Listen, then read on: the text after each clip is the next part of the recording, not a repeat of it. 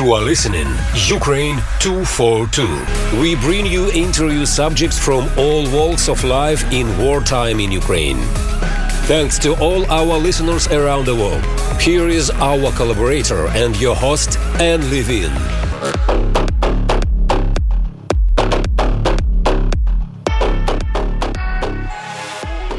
Welcome to Ukraine 242, an exploration of the Russian invasion of Ukraine, featuring conversations with influential people in Ukraine, important scholars, and authors of Slavic studies. I am your host, Anne Levine, reporting from WOMR in Provincetown, Massachusetts, for the Pacifica Network.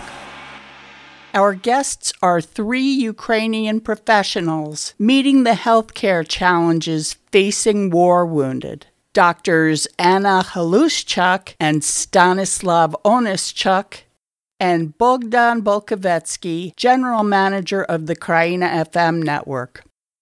Dr. Stanislav Onischuk, Chief of 1st Volunteer Hospital of Western Ukraine, whom we interviewed 5 months ago, updates us on how the healthcare needs during wartime have changed and evolved.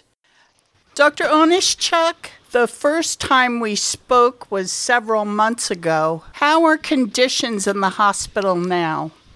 I can say that now everything became much more calm. And in recent months, we began to pay much more attention to rehabilitation. And now it is the basis of all our work. In one of our interviews in May, I asked for help for arthroscopic equipment. Yes. And thanks to you, Annie, and Radio Kraina FM, we got this equipment. I can say it with gratitude that thanks to your help, more than 50 operations have already been performed with this equipment. So now we feel much better in medical instrument stuff. Are you still receiving support from doctors and NGOs abroad? Our biggest partner is Doctors Without Borders. They provide most of the medicines, drugs, and materials for treatment. They provide also fuel for ambulance and other transport. International volunteer organizations like Operation Kiselak and its leader Vít Samek from Czech Republic constantly help with their hands and skills bring many things that we take to the front. Every 2 weeks, nurses, doctors, anesthesia nurses came here from Slovakia, from Czech Republic to help us for doing work. Not just bringing the materials, but their experience to help personally. Polish medical mission, which provide ambulance car, also helps with some medical materials. I must say that for a long time, the main problem for us has been funds to pay salaries for doctors and staff, heating, for water, for repair and maintenance of equipment and materials that we cannot get. This is constant headache for me because we cannot plan our work for more than 1 month. We applied many grants to various international organizations, but we have not yet found a stable source of funding. I would very much like to find an organization, maybe in America, that would like to help our project for the long term. We are hearing a lot about missile strikes against infrastructure in Ukraine, which is causing blackouts, problems with water, problems with travel. How are these things affecting the hospital? Just previous week, a big electricity power station was totally destroyed by Russian rockets. And my colleagues from Slovakia and Poland promised to find a generator for emergency power to our hospital. So I believe that soon we will be able to be more sure of uninterrupted work. Ukraine is getting ready for winter. Can you tell me what preparations you're making for winter? The main problem for us is funding. If we will find them, we will deal with winter, even it will be very cold. You are currently treating defenders from the front in the hospital. What can you tell me about their conditions? Since our last conversation, we realized the need for radical change in the approach to the treatment of hospital patients, most of whom are military personnel who were injured while defending the independence of Ukraine. We understood that it's not enough to restore a limb, it is necessary to restore a person. If earlier 80% of our efforts to surgical interventions and only 20% to rehabilitation, now everything is the opposite. We take a lot of measures for the social and psychological rehabilitation of people affected by war. And now we see very good dynamics in the treatment. They really get back in their feet and return to normal life. Now we understand that we are moving on the right path to this goal, because this is our main task. Speaking of this, I'd like to turn now to the psychologist, Dr. Anna Halushchak. Yeah, hello.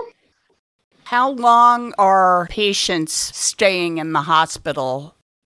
Before, we had to provide express help for 3-5 days. So a lot of them had the possibility to work with psychology only once or twice. Now we work at the deeper levels to the wounds they got, and with the passing of time, their attitude to life. What can you tell me about the general condition in the patients? Symptoms are problem with the short-time memory, sleep disorders, insomnia and nightmares, aggression, emotional control problems, also coping with loss of their comrades and sometimes loss of their family members, civilians or military. Can you tell me about some specific patients? One of our patients, a young man, has lost his arm. And when I started speaking with him for the first time, I was ready to see some depressive thoughts, maybe some aggression or denial. However, he didn't deny his problem, and at the same time, he accepts his life. He thinks about his future with self-learning, confidence, and belief, and it's really impressive for me. What has prepared you to deal with such tremendous injuries to body and mind? I would like to say thank you for international community, because there were a lot of programs where we could work together with people who had real life experience of helping people affected by war. We gained help from Israeli, British, German, American colleagues. My first experience of work with military was gained from American Johns Hopkins University and from our Ukrainian universities work together. And I'm really grateful for this. Dr. Halushchak, what inspires you to adapt the system of psychological assistance to the reality of what's going on now? It's our team. People are open-minded and we have a freedom to share our ideas without bureaucracy. And wonderful that we have an opportunity to be focused on help, not on doing something for show. Also, what's very inspiring to me, sometimes our patients give us ideas. And of course, it's understanding that we are doing an important work for our country and for our victory. Are you from Kharkiv? Yes. Can you tell me what the war has been like for you personally? Well, I had to hide for the first half a month of war. I stayed in underground parking in Kharkiv, and it was constant bombing of the city, of houses. And then we managed to move here because I have relatives here. Usually it's very easy, but because of all of this bombing, it was a very hard process. And I felt this war in my personal experience. Have you needed personally any support therapy for going through what you've gone through? As psychologists, we all have our supervisors, our intervision groups, so that helped me a lot. Annie, let me continue of Anna's speech and let me share some important reflections about last month. Some time ago, we started to ask every patient who leaves us how satisfied they are with their treatment and what we could improve. I told you that we have constant cooperations with international volunteers, and the Czech volunteer organization Operation Kyselach and its leader Vitsamek have been permanent residents of our hospital since May. And now one of the volunteers from Czech Republic expressed her desire to help that every day she leads an English-speaking club, not only for patients, but also doctors and employees participate in it.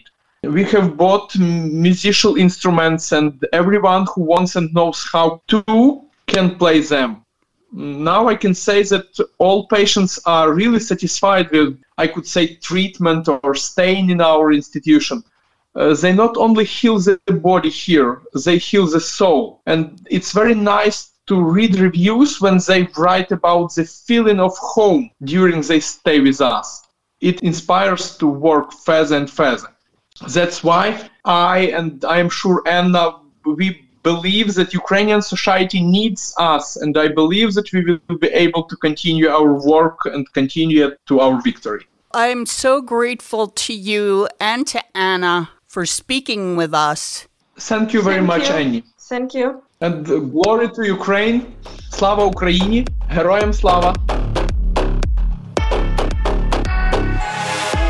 You are listening to Ukraine 242, an exploration of the Russian invasion of Ukraine. I'm your host, Anne Levine, from WOMR Community Radio in Provincetown, Massachusetts, for the Pacifica Network. Thank you for joining us. Our guests are 3 Ukrainian professionals meeting healthcare challenges facing war wounded. Doctors Anna Halushchuk and Stanislav Onischuk, and Bogdan Volkovetsky, General Manager of the Kraina FM network. Bogdan Volkovetsky, welcome to Ukraine 242. Pleasure to be here. Thank you so much. I'd like to ask you about philanthropic work that you're doing right now. Yes, I can give you an update of that. With your immense help, I would say, we have collected money for the equipment for one of the hospitals. And we gave them this pretty modern equipment for surgeries without big cuts. What's the name? I don't know the English term for that. So they put just needles with the camera inside you. They don't have to cut you anymore. They performed about 60 operations on the military and the people who got wounded from the war. So that's thanks to you, guys. Whoever donated this, that's thanks to you. 60 lives were saved. I talked to the chief doctor of that hospital 2 or 3 days ago, prior to our conversation today. I wanted to have an update. And they're very happy with that. And what we are going to do right now, we want to collect money for hearing aids.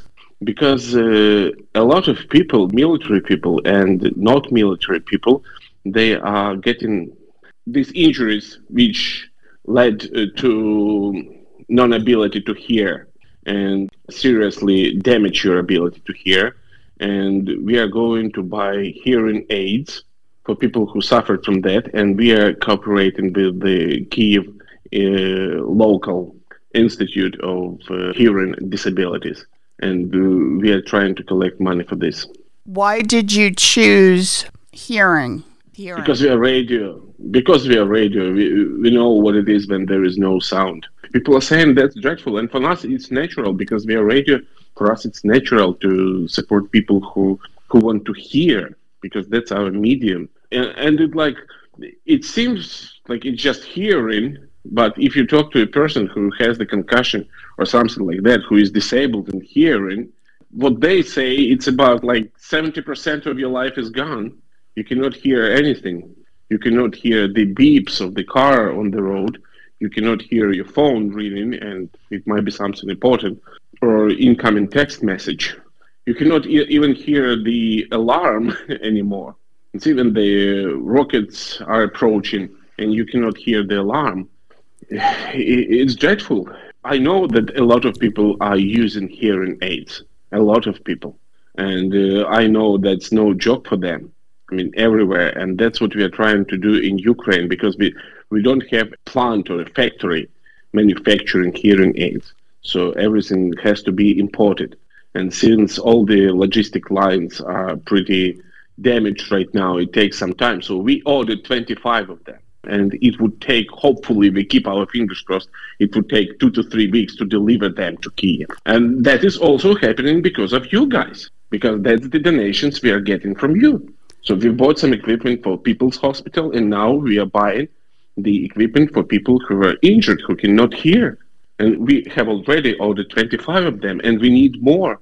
We need more. If you can share something with us, we would immensely appreciate it. Because there is no place where we can buy it. I mean, who will be paying for this? People are just literally suffering. Imagine, plus to your suffering. You don't hear anything. You even cannot communicate. Just imagine when the attack is coming and you are in a shelter, if there is no electricity. At least you can talk to each other.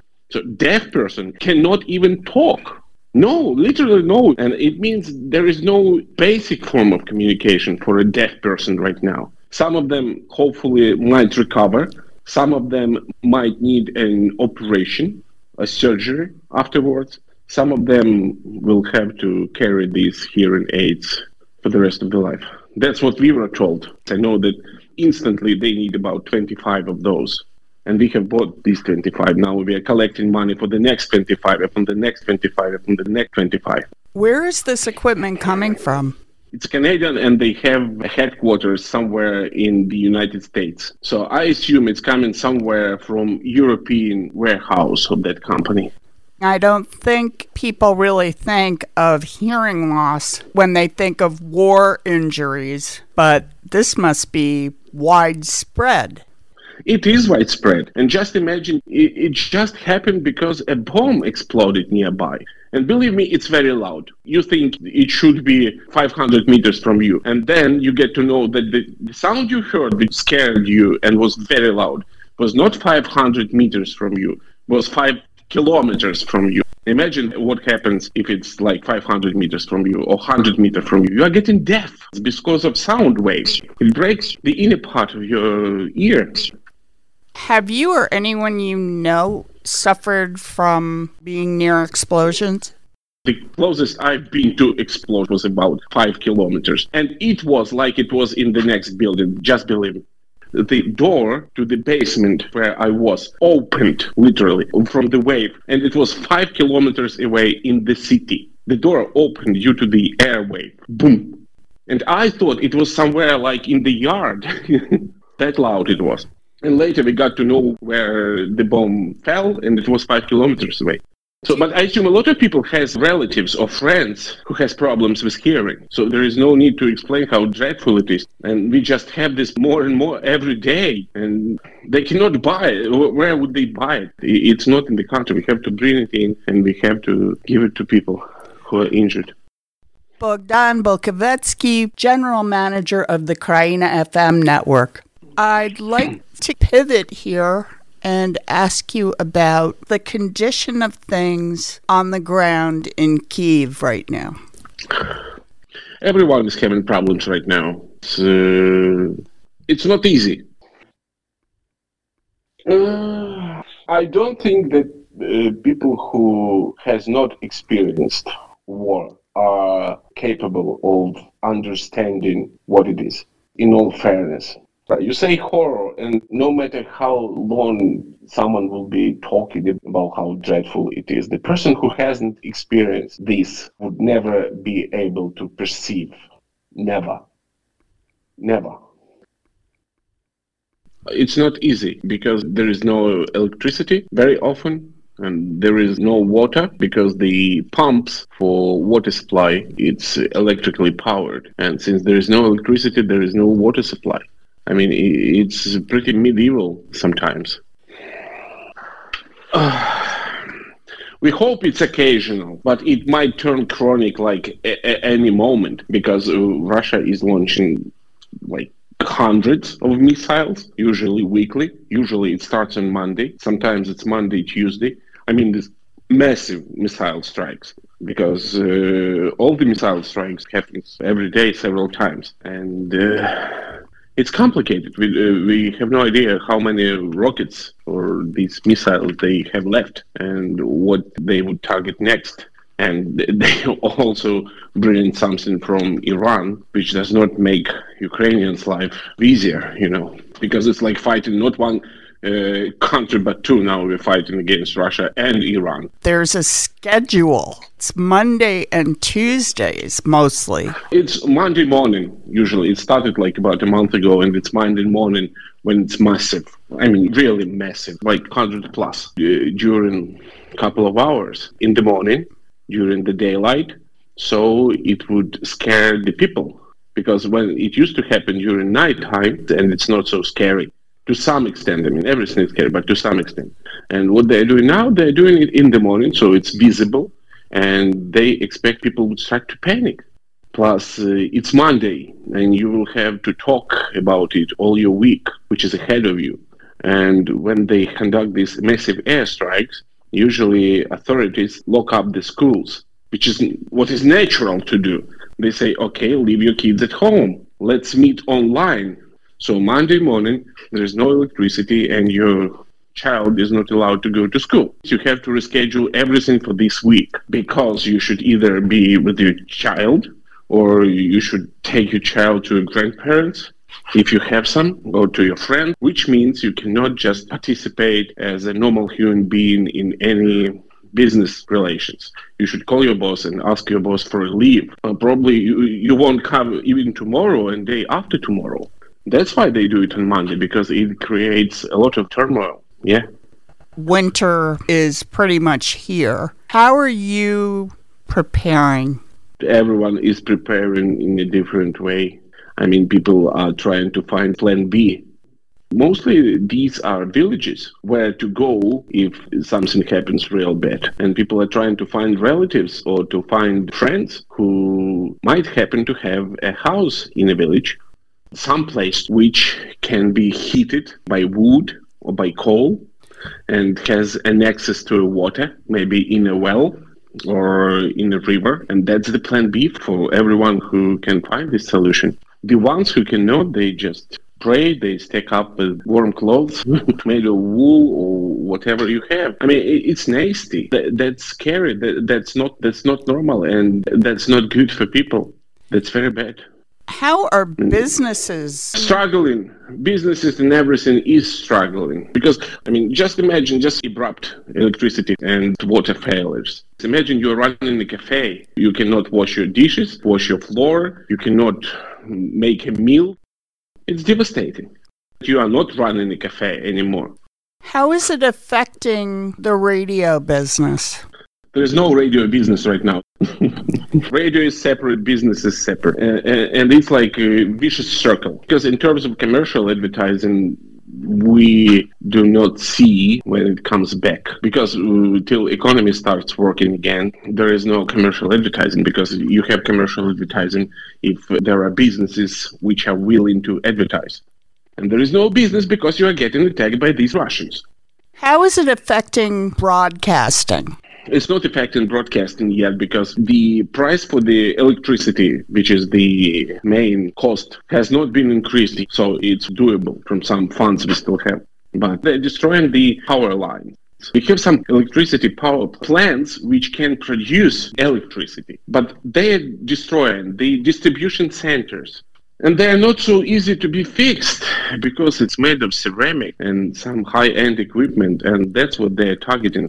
Bogdan, are you foreseeing a situation perhaps like you were in February where you have to go out of the capital and broadcast from elsewhere? Yeah, it might be for everyone. For me, for myself, I'm just planning for the next day. That's literally that's it to keep me somehow sane.